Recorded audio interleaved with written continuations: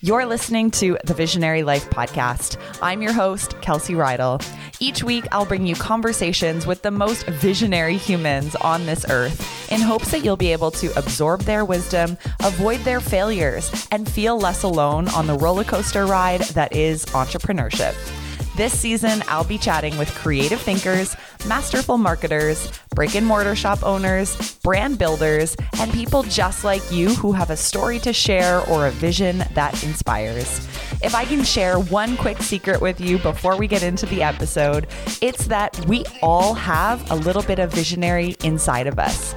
You know, that spark that nudges us to pursue our full potential in this lifetime.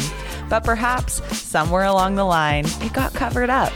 I'm here to tell you that it's never too late to explore that inner voice and access the brilliance deep down inside of you.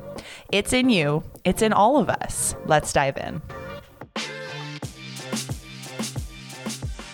Welcome back to the show, Visionaries. It's the start of a new week at the time I am recording this, and I must say I love the energy around a Monday.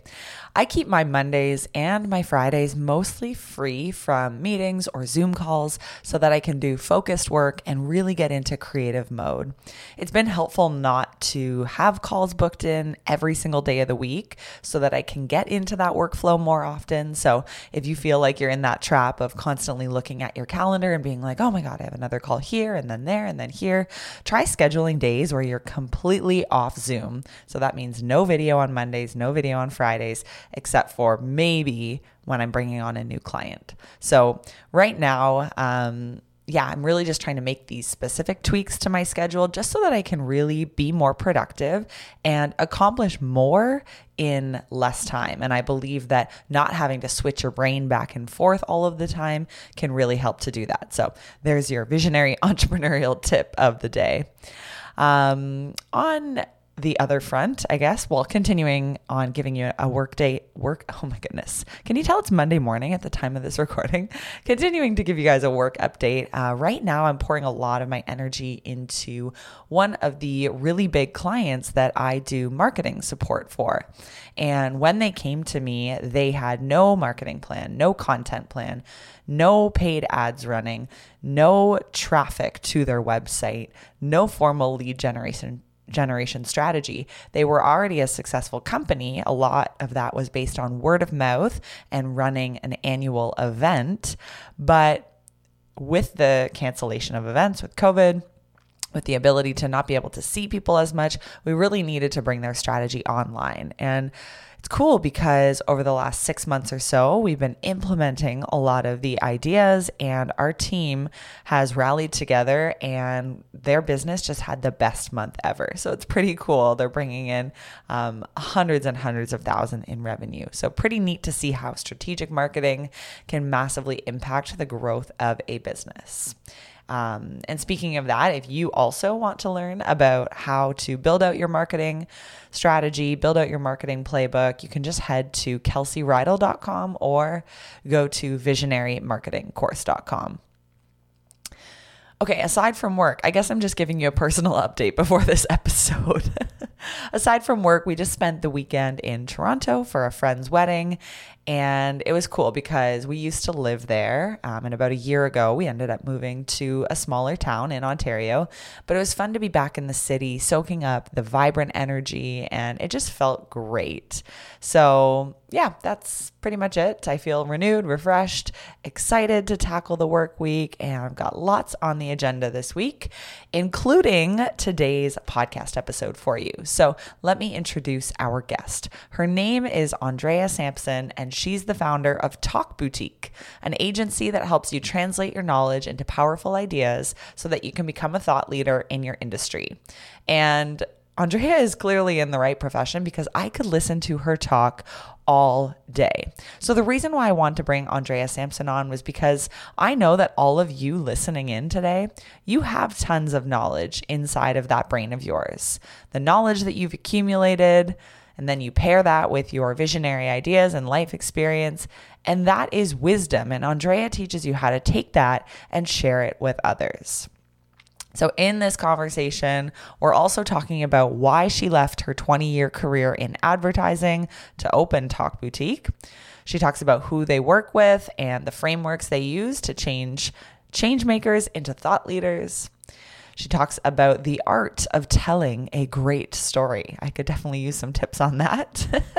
She talks about the 5 components of a memorable story, the 3-step framework for defining your ideas, and so much more. So if you would like to learn more about Andrea and about Talk Boutique, you can find them at talkboutique.com. So let's get into the episode. I hope you love it, and I will catch you later. Andrea, welcome to the Visionary Life podcast. I was really lucky to get an introduction to you through a mutual friend, Alexis. So shout out to her. And, upon diving into your work and what you've created with the Talk Boutique, I knew that your story was one that we needed to share on the Visionary Life podcast. So thank you for being here today. Thank you, Kelsey. I'm so excited to be here and to talk to your listeners. Awesome. So first, I'm hoping you can give us an overview of what Talk Boutique is and really why you started it. Yeah, sure. So Talk Boutique, so the way that I like to describe it is we are a speaker development, speaker representation agency. What does that mean? Well, at the highest level, it means that we're speaker coaches. We work with people who have important ideas they need to get out there in the world, and we also represent speakers. But maybe a better way to say it is to say that we take experts and change makers and we transform them into thought leaders. And we do that by helping them to learn how to become corporate or event storytellers. So what we're really doing is we're helping these people who are creating massive change in the world. So think of our scientists, our academics, our technologists, people who are working on the biggest problems that we have in our world. But most of us really don't understand what it is they're doing or don't even know what they're doing. Mm-hmm. And mostly it's because when they start talking, we all go to sleep, right? Yep. I don't understand a word they're saying. And so when they learn how to become storytellers, we, as the recipients of their work, start to understand better. And why that's important is because we need to support them. We need to give them our attention, our funding, our space, our know-how to make sure that the important work that they're doing continues. Mm-hmm. And so how I got started in this world was a little bit eclectic. So my background is advertising. I spent almost 25 years working for some of the largest agency brands in the world, working on some of the largest corporate brands in the world. I was a planner, a strategist. And what that meant was I was the underpinning of all of the campaigns. So think about, the client problem, the creative solution. Well, there has to be an idea in there. And so the planner goes out and does a whole lot of research in the world to understand basic human needs. And by understanding that, we're able to come up with a way in which to impact people's behaviors and choices. So we would come up with the underpinning, and that would be given off to the creative teams who would come up with the amazing creative that you see in many of the ads you see, whether it be online or on TV or wherever you see them. Mm-hmm. And, I had been doing that for a lot of years and had gotten to a point in my life where I knew I was done. I'm an idealist. And I went into advertising believing that I could influence the creation of sort of positivity with this, incredibly influential medium. Yep. And 25 years in, I realized, I was only ever going to have limited impact there. Mm-hmm. And so I started looking around. I was turning 50 and I thought, what do I do? I've got another, 30, 40 years to contribute to this world. What can I do? And I came across this incredible volunteer opportunity working with the organizers at TEDx Toronto. Cool. And I love TED Talk. And so I put my hand up and I went, yeah, I want some of that. I want to be a volunteer. And so I got hired as a speaker's coach. Now, at the time, I didn't even know what a speaker's coach was, didn't know it existed. And so I thought, look, I do probably 3 to 5 presentations a day, just, by virtue of the work that I do. I'm sure if somebody gives me a little bit of training, I'll be good. Yeah. So that first year, I ended up working with one of the foremost body language experts in the world, Mark Bowden. I worked with a geneticist who was working on the Human Genome Project to decode the genome worldwide, Brendan Frey. I worked with an architect who was working on connecting the Internet of Things to our walls and our homes and our concrete and doing incredible things with the architecture. That was Rudolph El-Khoury. Yeah. And I was hooked. I was helping these individuals tell people about the impact that they were making on our world. So I came back the next year as a speaker's coach, and then the next year as director of programming, and then the next year as the chair of the event. And what I learned is that this was an incredible medium of working with these experts and change makers. Mm-hmm. And I started to think, maybe there's something more here. Maybe this is the next iteration of my career. Because what I learned was that everything I had been doing in advertising, the research, the understanding of the core consumer insight, was the exact thing that I needed to help speakers and presenters do to connect with their audience, which was to develop their core idea, or what I now call their statement of purpose. Mm. And so I had been trained for 25 years, not knowing to be a speaker's coach. And so in 2015, in early 2016, I actually launched Talk Boutique with a partner. And at the time, I wasn't really even sure that anyone would ever pay me to be a speaker's coach. Yep. In fact, I think I might have been convinced they wouldn't. And I was proven wrong. And, the reality is that the more that I work with scientists, academics, technologists, and artists, the more I realize their voice is needed in the world. Because the reality is, when they communicate on their purpose, what it does is it contributes to a kinder, more equitable and sustainable now and future. And that's why I do what I do. So beautifully said and well-crafted story. So thank you for taking us through your entire journey. And, I think one of the things that's important to kind of pause on or double tap on is that you didn't discount your career in advertising. You didn't say, oh, that was just such a waste of time. Like, I'm finally starting my business. I should have done it sooner. Which I think, even people in my generation, they're beating themselves up that they haven't taken the leap into starting the business or doing the thing that they've been thinking of, or that, they just kind of got an idea that they wanted to take action on.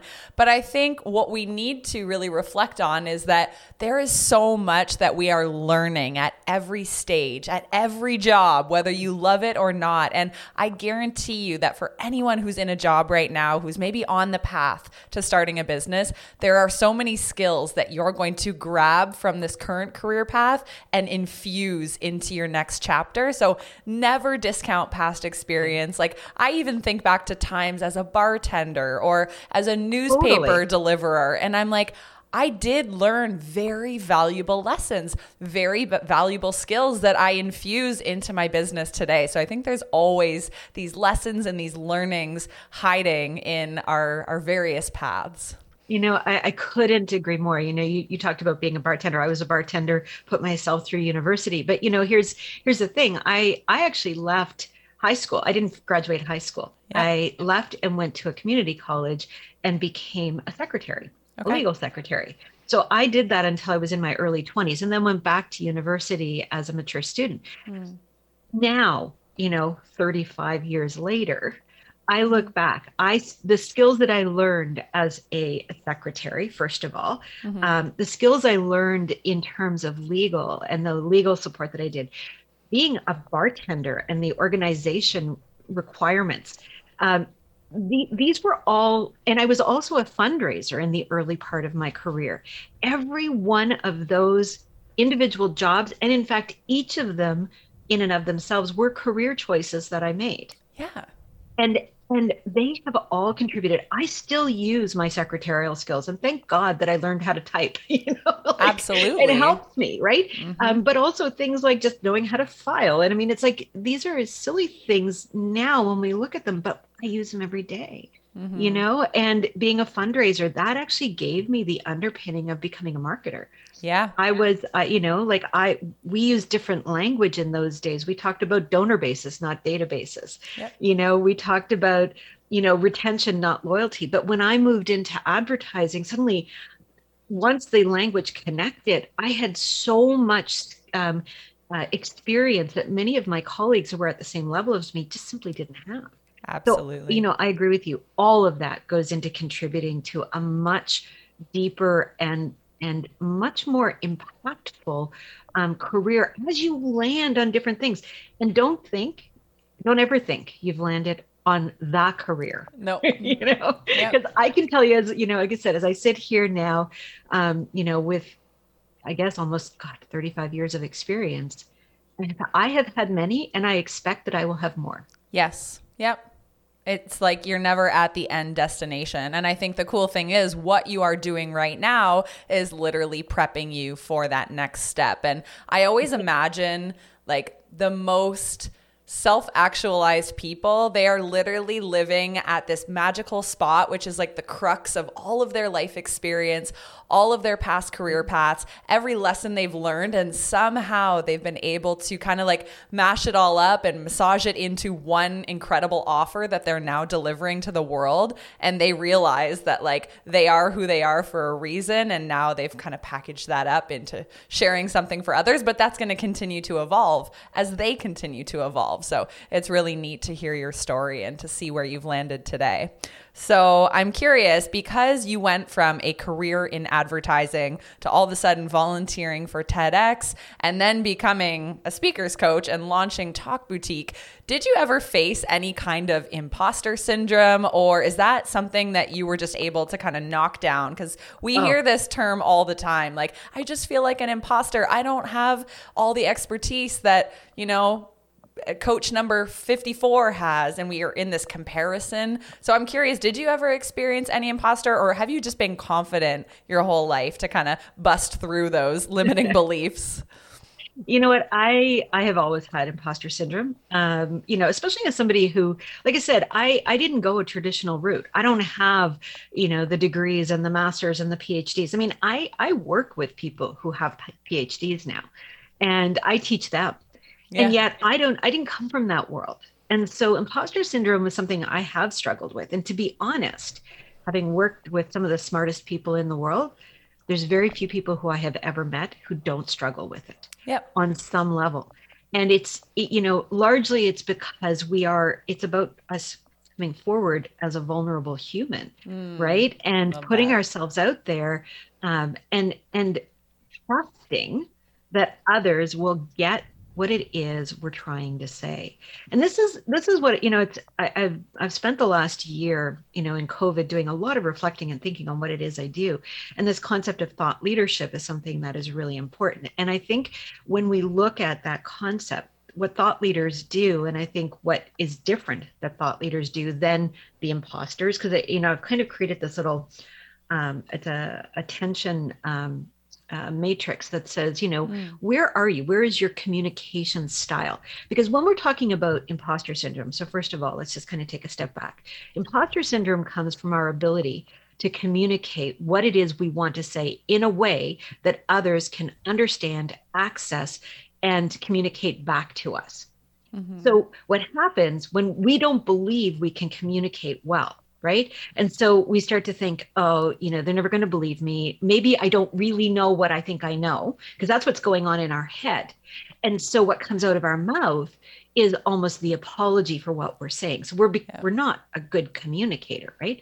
But what a good communicator does, and this is what I would call a thought leader, is that they use their technical skill. So if you think of like on one axis, the technical knowledge, and the technical knowledge could be in everything from podcasting to, artificial intelligence. It doesn't really Yeah. matter. Whatever it is your chosen field is. So Hmm. that technical knowledge. And then it's your level of influence, the other access. How the other access. the way in which you influence people, how you're able to influence their thinking.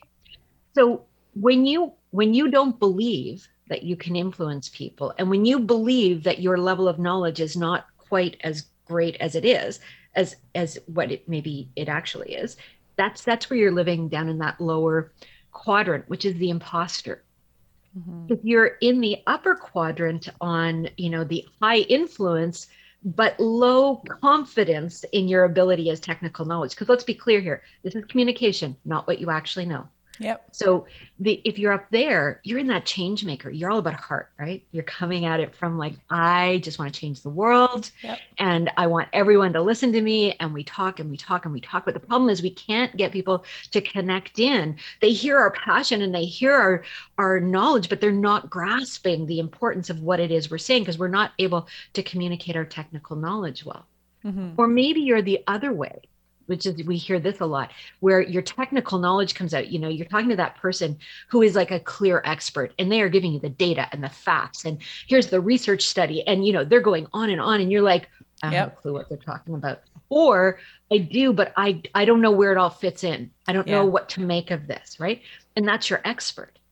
Now, when you live in perfect harmony between the influence and the technical expertise, that's where you come into that thought leadership.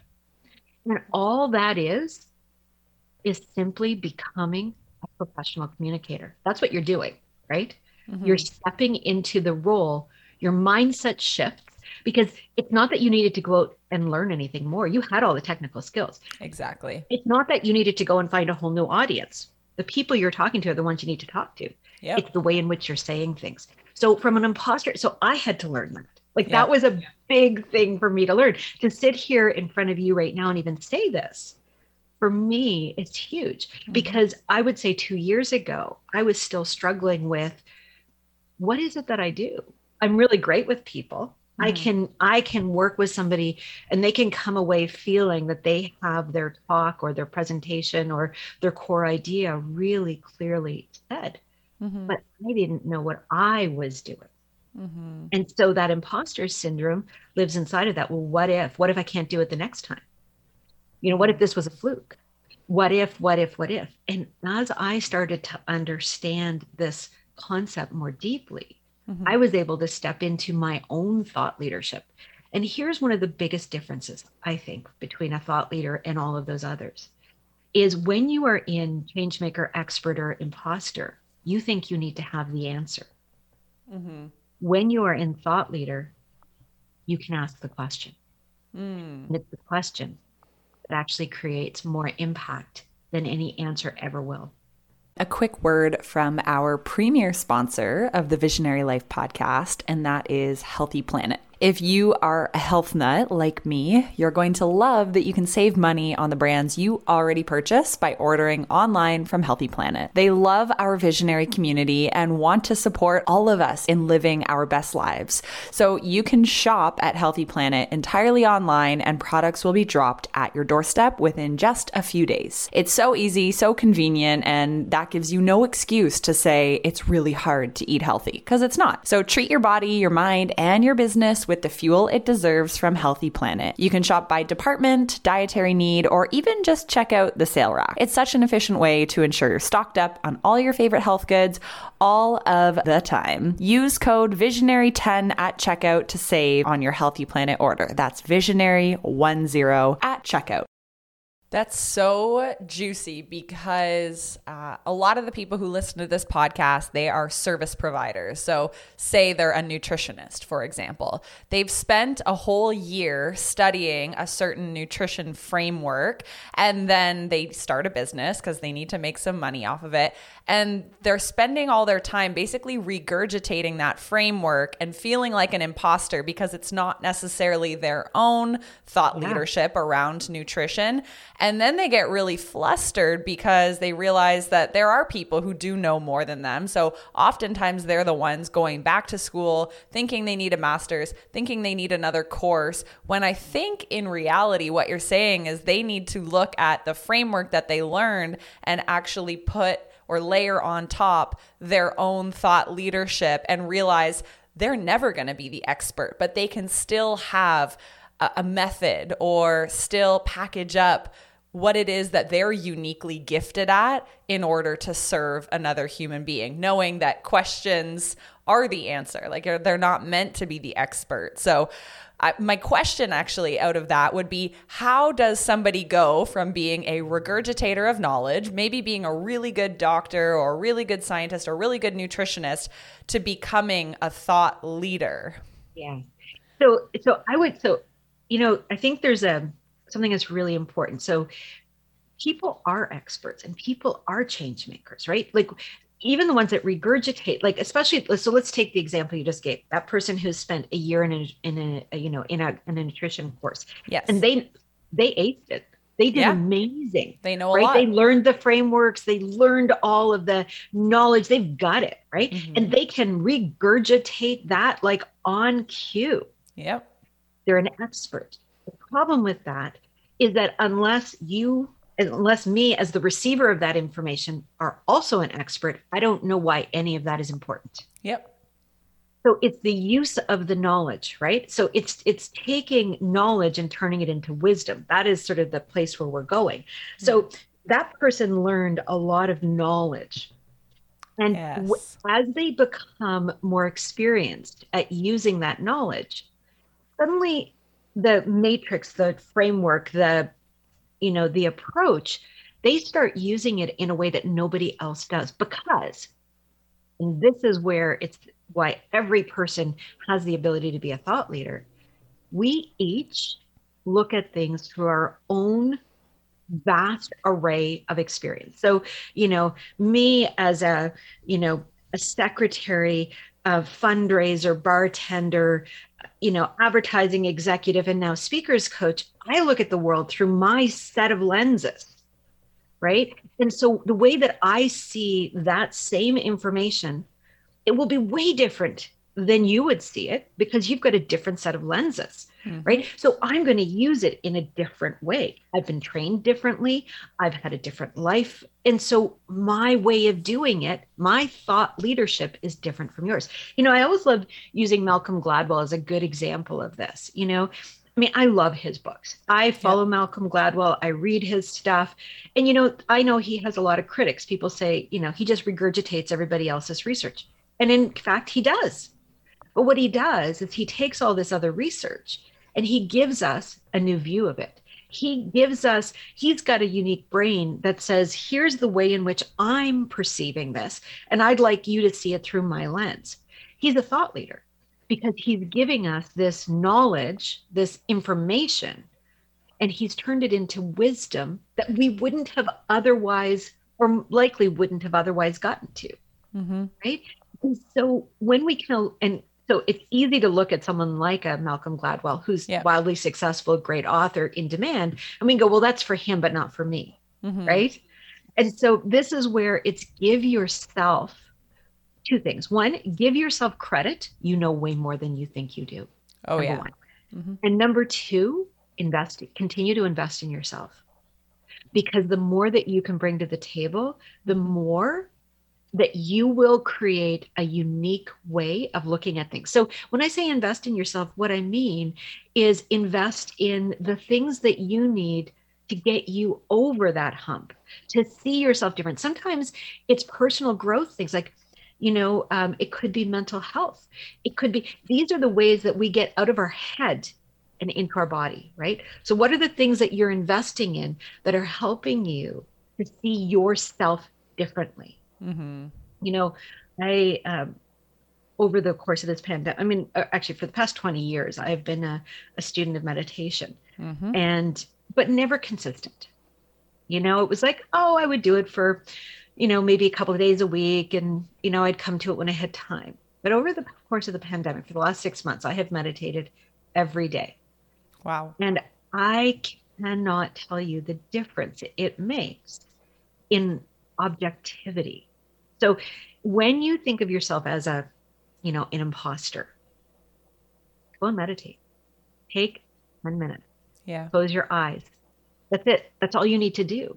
And when you go inside, it's amazing at what comes out. I love that. That's super beautiful. Now, a few things that I want to circle back on because you dropped a lot of wisdom in those few minutes there. First of all, I totally agree with you that oftentimes your business growth is directly correlated with your personal growth. Oftentimes when I'm facing what I call a business challenge, like I can't figure out how to expand my reach or to make my next launch a little bit bigger or to reach the people that I want to reach, it's oftentimes some personal growth that I need to take in order to crack through that business plateau. So that's something that I'm so fascinated with, that, we need to continue to grow as people so that our businesses and our visions can come to life, right? So I think that's some topic that I'm just keen to learn more on, and I'm glad you brought it up.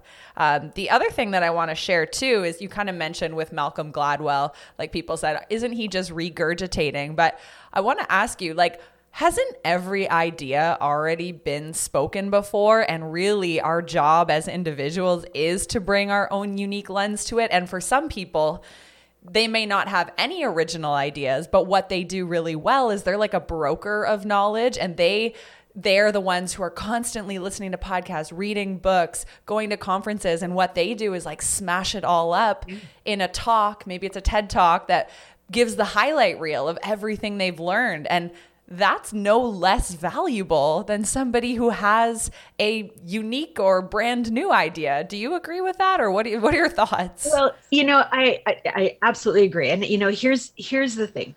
So we live in a world where innovation is incredibly valued, right? Yes. Yeah. Now, when you look at what is innovation, innovation says that there is an existing way of doing things, and I'm going to innovate on it. I'm going to give you a new way to look at that. Mm-hmm. Innovation, by definition, is actually not a new idea. Oh. By definition, right? Because innovation says the idea already exists. I'm just going to innovate on it. Totally. Right? So we love this idea of innovation, and we think we have to be 100% unique. That's not true. We can't be. Now, look, are there new ideas? Of course there are. New ideas come along. But I'm reading right now a great book called The Innovators by Walter Isaacson, he's a biographer. He wrote the Steve Jobs biography. He wrote Einstein's biography. And this is a series of short stories of the creation of the computer, going all the way back to the mid 1800s, with the originator of the idea of the computer, who was Ada Lovelace, a woman who was a mathematician. And very interesting. And what was interesting is that as I'm reading this, so each chapter goes into another aspect of computer development. And what you start to see is how the computer really is an amalgamation of ideas. And in fact, in the 40s and 50s, where computers really went through, that was the development of the transistor and eventually the silicon chip. And what was going on at that time is that there were a number of competing labs that were all sort of doing very similar work. And they were all racing towards the same idea, although none of them were talking to each other.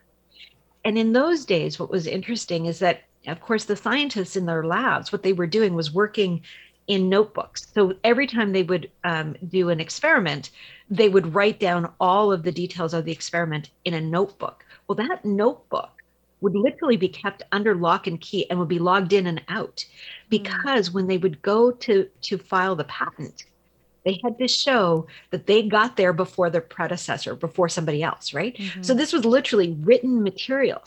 And there were many, many patent challenges where they literally had to go to these written notebooks and look at dates. Because when I have an idea, it's an idea that is out there. Because, it's like, again, I don't know if you've read any of Liz Gilbert's stuff, certainly in Big Magic. I mean, she talks about it being the, outside of us, right?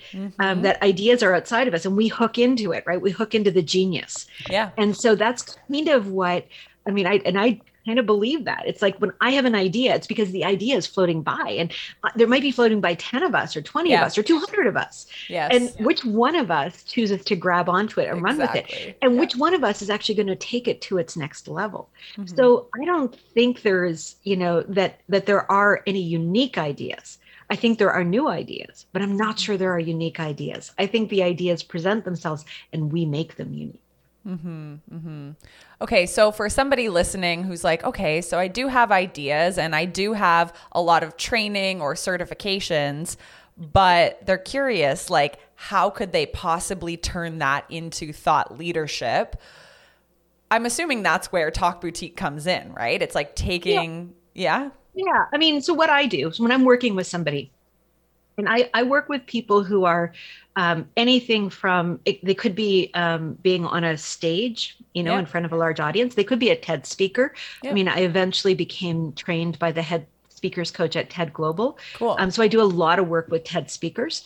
But they could also be writing a book. And I Yeah. actually do work with a lot of authors. Sometimes they're just writing an email.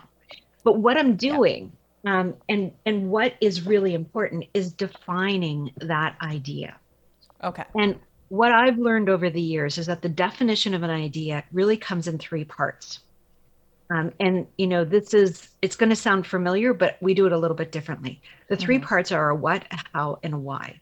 The what is your topic. It's the thing that you want to communicate. It might be your area of expertise. So let's say that you are all about artificial intelligence. That might be your topic. There's nothing new or different about that. It doesn't have to be. It just needs to be a topic. A topic. Yep. How is your point? It's your difference. It's what you're doing. It's the thing you're probably really proud of. So you might be working in artificial intelligence, and maybe your unique spin on it is to use artificial intelligence to create better opportunities for humans to connect in the real world. That might be, so that's your idea. And that's your how. Now, your what and your how, when put together, create the basis of the idea. And that's all about you as the creator of that idea. Yeah. The why, which is, I would argue, the most important part of that, is the passion. This is where you and your audience connect. This is where you now create a shared purpose, because your why is your impact. So if you are talking about artificial intelligence to create real world communities and connections so that humans and computers can work together, creating a more equitable and sustainable future. Now we got something, right? You can see how when you put the what, the how, and the why together, suddenly that idea becomes unique to you, grounded in your expertise, and accessible to the audience in such a way that they want to hear more. That core idea is essential. And so what happens so much when I'm working with anyone is that they'll come in going, I've got a great idea. And they'll give me 3 words. I'm like, what's your idea? When I used to work on TED, I worked on TEDx Toronto, like I said, for almost 5 years. And now I have my own TED event called TEDx Corktown. Oh, cool. And we focus on sustainability. It's all about climate change. But, when at TEDx Toronto, when we would put out a call for entries, we would get over 1,000 people putting in a nomination to be on the stage. We only would have 10 to 13 spots on stage. We had to narrow that down really quickly. And we would ask people, I think there was like maybe 5 questions that you had to answer. One of them, what was your idea, right? We wanted people to tell us what their idea was. I would say 95% of those 1,000 people never gave an idea, or gave an idea that had no uniqueness. They thought it was an idea. They would write and write and write, but you'd read it and go, I don't know what that idea is. No. And so that's why using this framework of a what, how, why, and what we do when I'm working with a speaker on the what, how, why, I use a little a construct to help them hear it, which is, today I'm going to talk to you about what, and I'll show you how, because why. And what that does is it allows you to hear your own idea in a way that is different from what's in your head. And so when you hear it, and what often happens, I'll say it back to them, they'll like, no, that's not what I want to talk about. Great. Okay. which one, let's go back to it. Is it the what? Is it the how? Or is it the why? And then we start, piecing it out until we get exactly, because the point of this is that no matter what you're doing, whether it's a book you're writing, an email you're writing, or a talk you're giving, that core idea is the underpinning. It's the foundation. Think of it as the foundation of your house. If that is crooked, by the time you get to the roof, nothing's going to hold together. So if somebody listening has an ambition to maybe get on a TEDx stage, because I feel like a lot of people do, they know that would be like such a milestone moment in your career. Would you say that like starting with a simple exercise like the what, how, why really is a foundation upon which you could build an entire 30-minute talk off of that, right? But you need that foundational structure first. Otherwise, like it might just be a bunch of jargon and you get to the end of the talk and people are like, what were they talking about? Or what was that? What's the takeaway? What am I supposed to walk away and tell my friend about tomorrow? That's exactly it. And so, yeah, I mean, that's how we, when I work with any speaker, that's the first question I ask them. What's the one thing? The one thing, if they remember nothing else about your talk. I love that. It's the one thing you want them to remember. And of course, what happens is people are like, one thing? Oh God, I've got so much I want to say. Yes, you do. And if your audience can only take one thing and you keep forcing it to that one thing. And it's, when we get to it, it's such a moment. Some speakers are really great. They can get there pretty quickly. Others, they've got a complex message and we've got to hone it down and hone it down. And it's not that we're cutting things out. And I want to make that clear.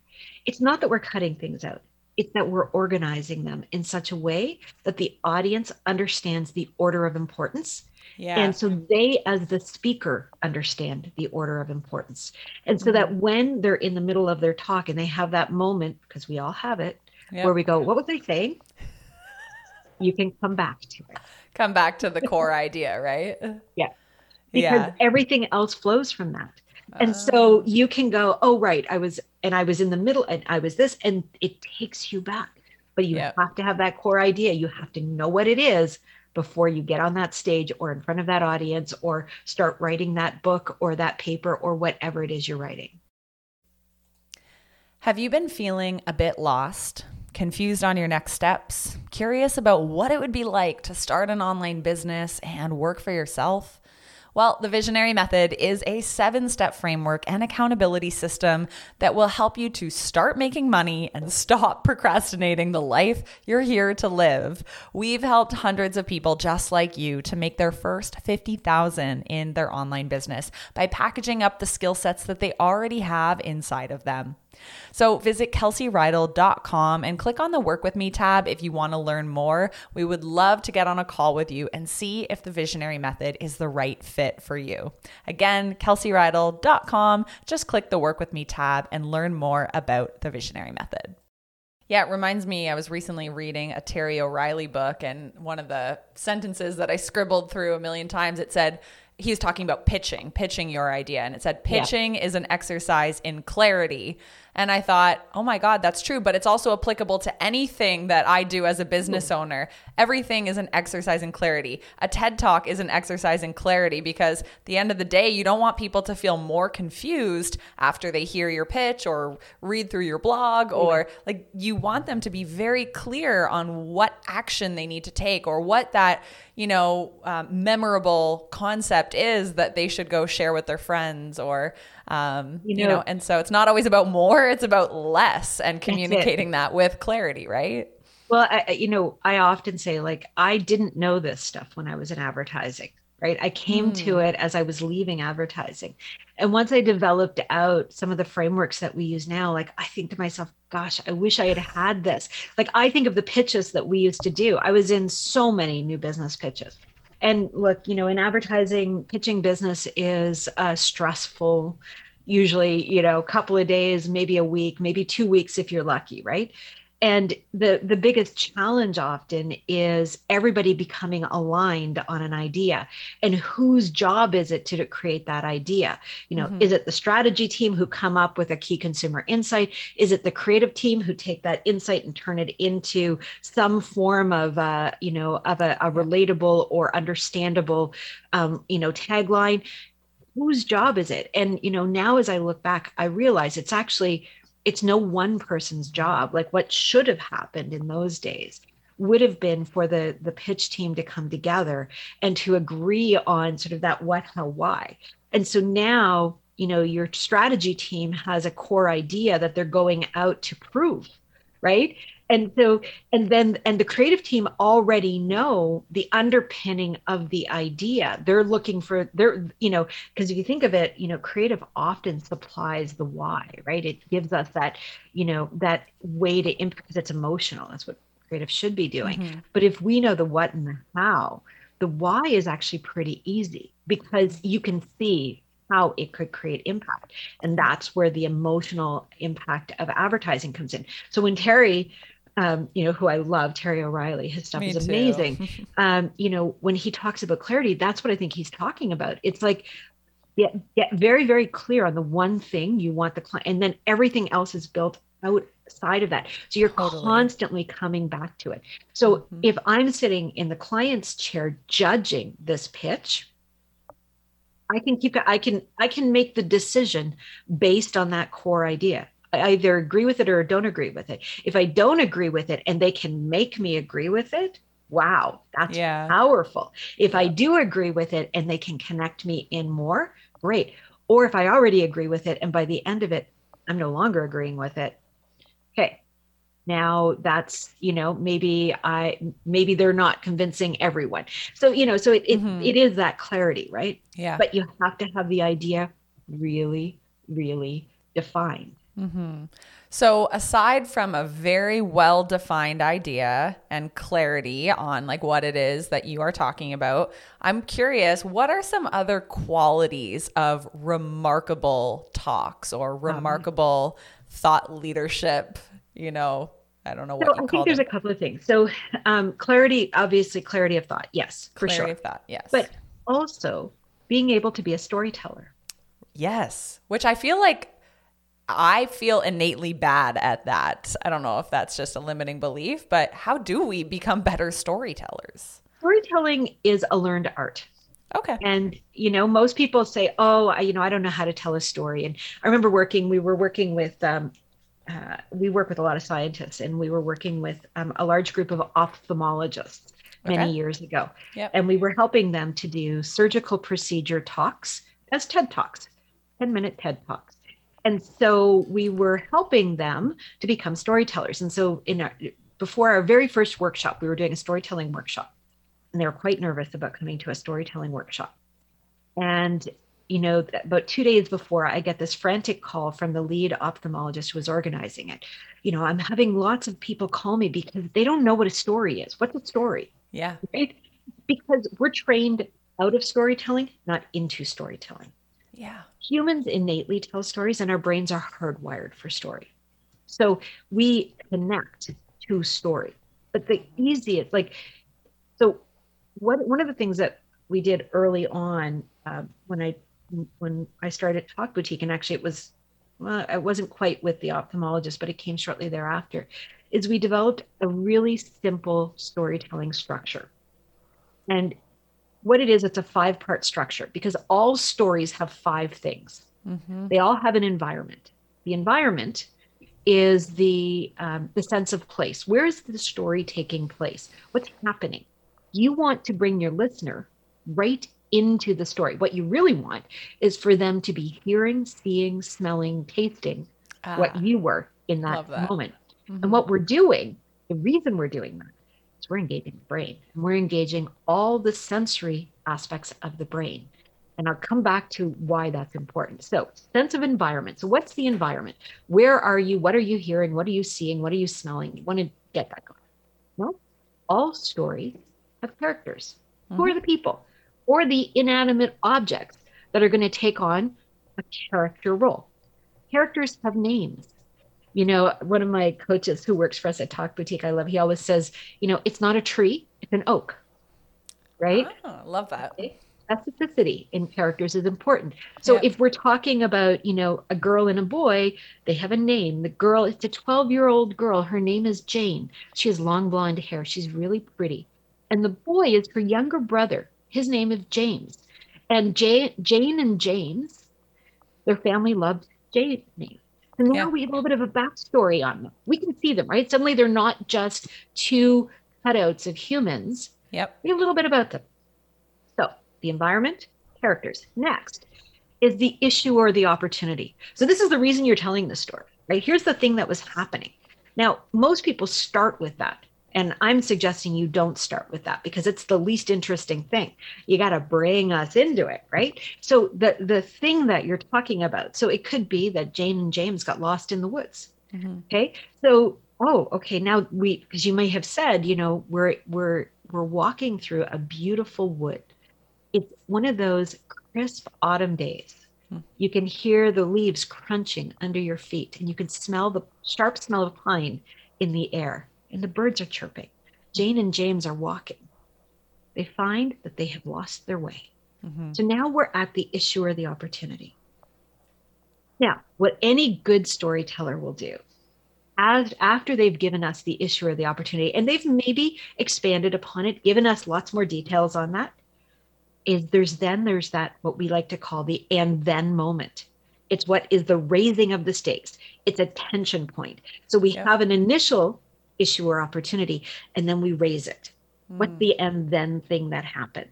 Now, you can have more than one and then thing, because that's, the great thing about stories, especially if you're making it up, you can have a couple of those. And in our lives, the stories of our lives have many of those tension points, right? Yeah. So you want to keep that tension point because that's the point at which you unbalance your audience and they lean in. And then finally, it has a conclusion. So environment, characters, issue or opportunity, the raising of the stakes, the tension point, and then an outcome. Mm-hmm. That's a 5-point story structure. Now, when you ask the question of what makes a really engaging talk, or how can we really bring people in, it's when a talk is a story. Okay. So think about all of those presentations that you've been to. So I'm sure in your mind, you can think about probably 1,000 boardroom presentations or, some form of a presentation that you've been in where 5 minutes in, you completely disengaged, you were doodling on your notepad in front of you, or maybe, secretly looking at social media or whatever it was that you were doing. Mm-hmm. And by the end of it, you kind of caught about 20% of it. You figured that was enough. You'll read the deck later, right? Now think of the few, maybe 5% of all presentations or talks you've ever been to, where right out of the gates, somebody starts telling you a story and you're like, where the hell's he going with this? Yeah. And you're like, wow, she's really engaging. And you're like, I don't know where she's going with this.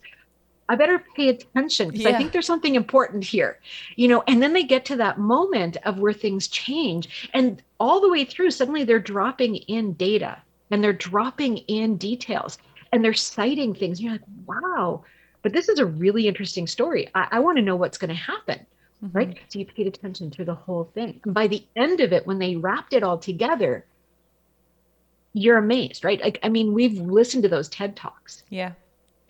And what happens is that person has taken the story and they've taken their core idea, that statement of purpose, and they've embedded the core idea inside of that story. And they built the story around the idea. You don't know that, nor would you ever know that. But that's how they got there. And so what they did is they used that story as a carrier for their idea. And you as the listener now will remember the story, because we all remember stories. Because again, I'm going to come back to the brain science here. Our brain is hardwired for it. You will go on and tell that story. And when you tell that story, what you're actually doing is sharing that idea. And that is how stories, that's how ideas gain life, gain, that spreading opportunity. Now, our brains are hardwired for story because we're sensory in nature. When we speak data and facts, you're really only speaking to the language processing parts of the brain. One, maybe two parts of the brain. The more parts of the brain that are active, the more places the brain keeps memory. So when you impact all of the sensory cortices of the brain. What you're doing, literally, and they've done lots of um, uh, MRI, not MRI, the fMRI, where they can see the brain activity. And literally, when a person is listening to a story, the brain lights up, completely lights up, right? Yep. Because all the sensory aspects, the brain just like, this is cool. And so it's got all these places to hold it. What's also happening is it releases dopamine. Okay. And so dopamine is one of the pleasure neurochemicals. So you feel good. What's also happening is the part of the reason why your brain is lighting up that way, because it's remembering, right? So when I'm telling you a story, even the little story I started off with, walking in the woods, you probably were remembering a time when you were walking in the woods. So what's happening is my brain and your brain are mirroring. The other thing that's happening is because I'm telling you facts and sensory, I'm actually crossing the two hemispheres of the brain. And so you're getting what's called, I can't think of the name of it, but anyways, it's going cross hemispheric. And so all of this creates this real engagement. And stories happen, as I mentioned, as a little 5-part structure. But sometimes stories can just be in using emotional language. And I'll give you an example. So if I talk about the person who, I met this guy and, clearly he was a hard worker, and I didn't know much about him, but I could tell because, his hands were rough. Yep. Right. So you kind of get a sense of who that person is. Now, if I say, I met this guy, he had rough, leathery hands. You notice how that felt different? Yeah. Right? Because now I didn't have to say he was a hard worker. Yeah. We shook hands and his hands were leathery. Right away. You're making up a story about him. I make up a story about him. Every time I say that, I'm imagining a hardworking cowboy who's working, like that's where my mind goes. So we can create a story with a word. Yeah. And the word has emotional overtones. So good. I absolutely love this. And, I think it kind of is giving us that confidence that we can all be storytellers because it is broken down into a framework. And all of those incredible stories that we've watched, whether on YouTube or we've seen people speak, like there is a methodology to it. And I remember, a few years ago, I was traveling around Toronto, just doing some talks on experiential marketing. So how to create experiences for your customers in order to, get them to be lifetime customers to you. And I used to just rhyme off facts about experiential marketing. It increases the emotional connection and it accelerates the consumer purchasing journey. And somebody once came up to me and said, Kels, we're not learning anything. You're just spitting out facts and bullet points. And they said, what was your first experience with experiential marketing? And I said, well, when I was 12, I was at Sports World in Kitchener and I was running out with my friends at the end of the day. And this really cool group of teenagers standing in this big Pepsi branded tent were like, come on in, guys. And there's music. And I'm getting all excited. And they were like, that's the story you need to be telling in your presentation. And I was like, whoa. And the moment I changed my entire presentation, 45 minutes, mostly focused on that Pepsi Taste Challenge experience as a kid and how it converted me from Coke to Pepsi, people were they were dialed in to that story. And I was like, oh my gosh. And, since then I feel like I've fallen back into just spitting bullet points because I told you, I don't know that I feel like I'm the natural storyteller, but you're reminding me that, this is how humans learn and how we connect. And it is what draws us into another human being when we don't even know them, because storytelling, we can find common ground as you paint this picture of whatever story you're telling. So I love this. We started off with me telling you my story, right? Yeah. You didn't find that strange, right? You didn't go, oh gosh, that was boring. We didn't need to know that, right? Because we love stories. Yeah. And because it gave, and you can see now, all of what I told you before has given us context for everything that came after. So we've gone back to my career in advertising. We've gone back even further in my career because, in this conversation that we're having, we're talking about me and my experiences. So it's very relevant. for me to talk about all of that. But I can go in and pull little threads down that I started with. I talked about spending 25 years, but I didn't have the impact that I wanted to have. I've gone back and said, when I was pitching business, if I had known this then, right? So I'm pulling it through. So our conversation becomes a continuation of the story and not a series of questions. Because what's really, really impactful and what we're doing is we're building a story together. Oh, so cool. So I'm assuming there are a lot of people listening saying like, well, I need some help doing this. So I'm curious if somebody listening is really connecting with your message right now and they're at a place where they do want to find their big idea. They do want to establish their thought leadership. How can they work with Talk Boutique and what does that process look like? Yeah. So we work with individuals and teams. You can, send an email to me, Andrea@talkboutique.com. And we can assess what it is you need. So if it's individual coaching, there's myself and I have a team of coaches who I've trained all of them. And we help you. If you want, if you get a TED Talk coming up, you should give us a call because we can help. We do work with a lot of people who are in the TED, who are sort of moving in the TEDx world. But also if you've got corporate presentations or a stage presentation or a virtual presentation, we do a ton of work with virtual speakers and virtual presenters. But we also work with corporate teams. We have team programs where we have a really fun program where we create an internal TED Talk. So we actually create it internally. So we do everything the same way we do with an entire stage of TED speakers. And today we're doing it now virtually, where we set up the virtual showcase at the end. And we'll usually have 10 or 15 people going through the program and they're presenting their thought leadership. And so it's really helpful to corporate teams because so many times, people who are at that sort of middle management or sort of moving into senior management, they need to be able to tell their stories in a way that impacts people, persuades people. And so we teach them that fine art between storytelling, presenting, and doing talk. And so that's what these programs are. They're aimed at creating these presentations that feel like a TED Talk, but that deal in the corporate world and create the outcomes that corporates need. So there's that. So individual teams. And then we also have a digital program that's called the Thought Leader Academy. That we take students in a couple of times a year. We'll have another intake coming up soon. And so there's digital on demand, there's about 18 or 20 master classes that I've recorded, and then it's group coaching. And so you get to be with a small group, usually it's under 10 people, working through with our coaches on developing your talk.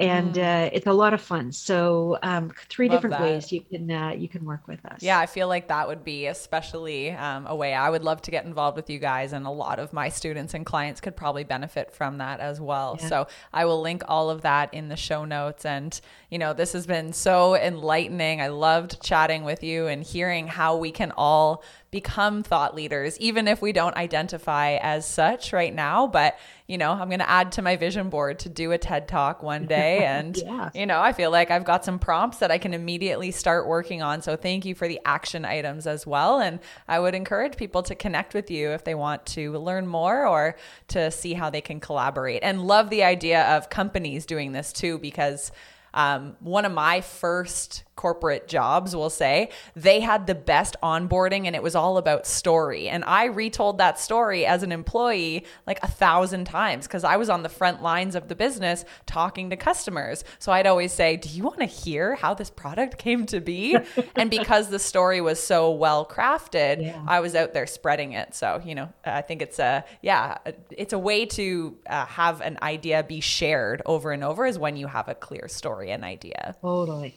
Well, Kelsey, this has been fabulous. I have enjoyed every moment.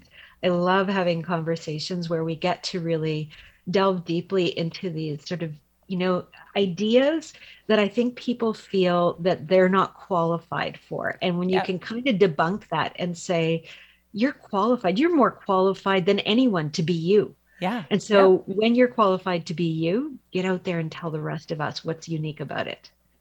So good. Well, Andrea, thank you so much for sharing, and I wish you all the best. And we will definitely be connecting with Talk Boutique. So I would encourage everyone to click the links in the show notes. So thank you. Thanks for tuning in to this episode of Visionary Life. I love bringing you these conversations on a weekly basis, so it would mean so much to me if you could help me out by rating and reviewing the show in your iTunes app. You can also support the show by taking a quick screenshot of the episode and sharing it on your Instagram stories, tagging me at Kelsey Rydell. I'll catch you in the next episode. P.S. Whenever you're ready, there's a couple of ways that I can support you. So first thing, if you're ready to make your first or next $50,000 in business, explore how the Visionary Method business coaching experience can accelerate your growth. There'll be a link in the show notes. Also, if you're feeling lost, confused, or overwhelmed when it comes to starting an online business, reach out and book a free revision call with me. I'll offer you customized recommendations on how to get unstuck so you can live a life filled with joy, happiness, and fulfillment.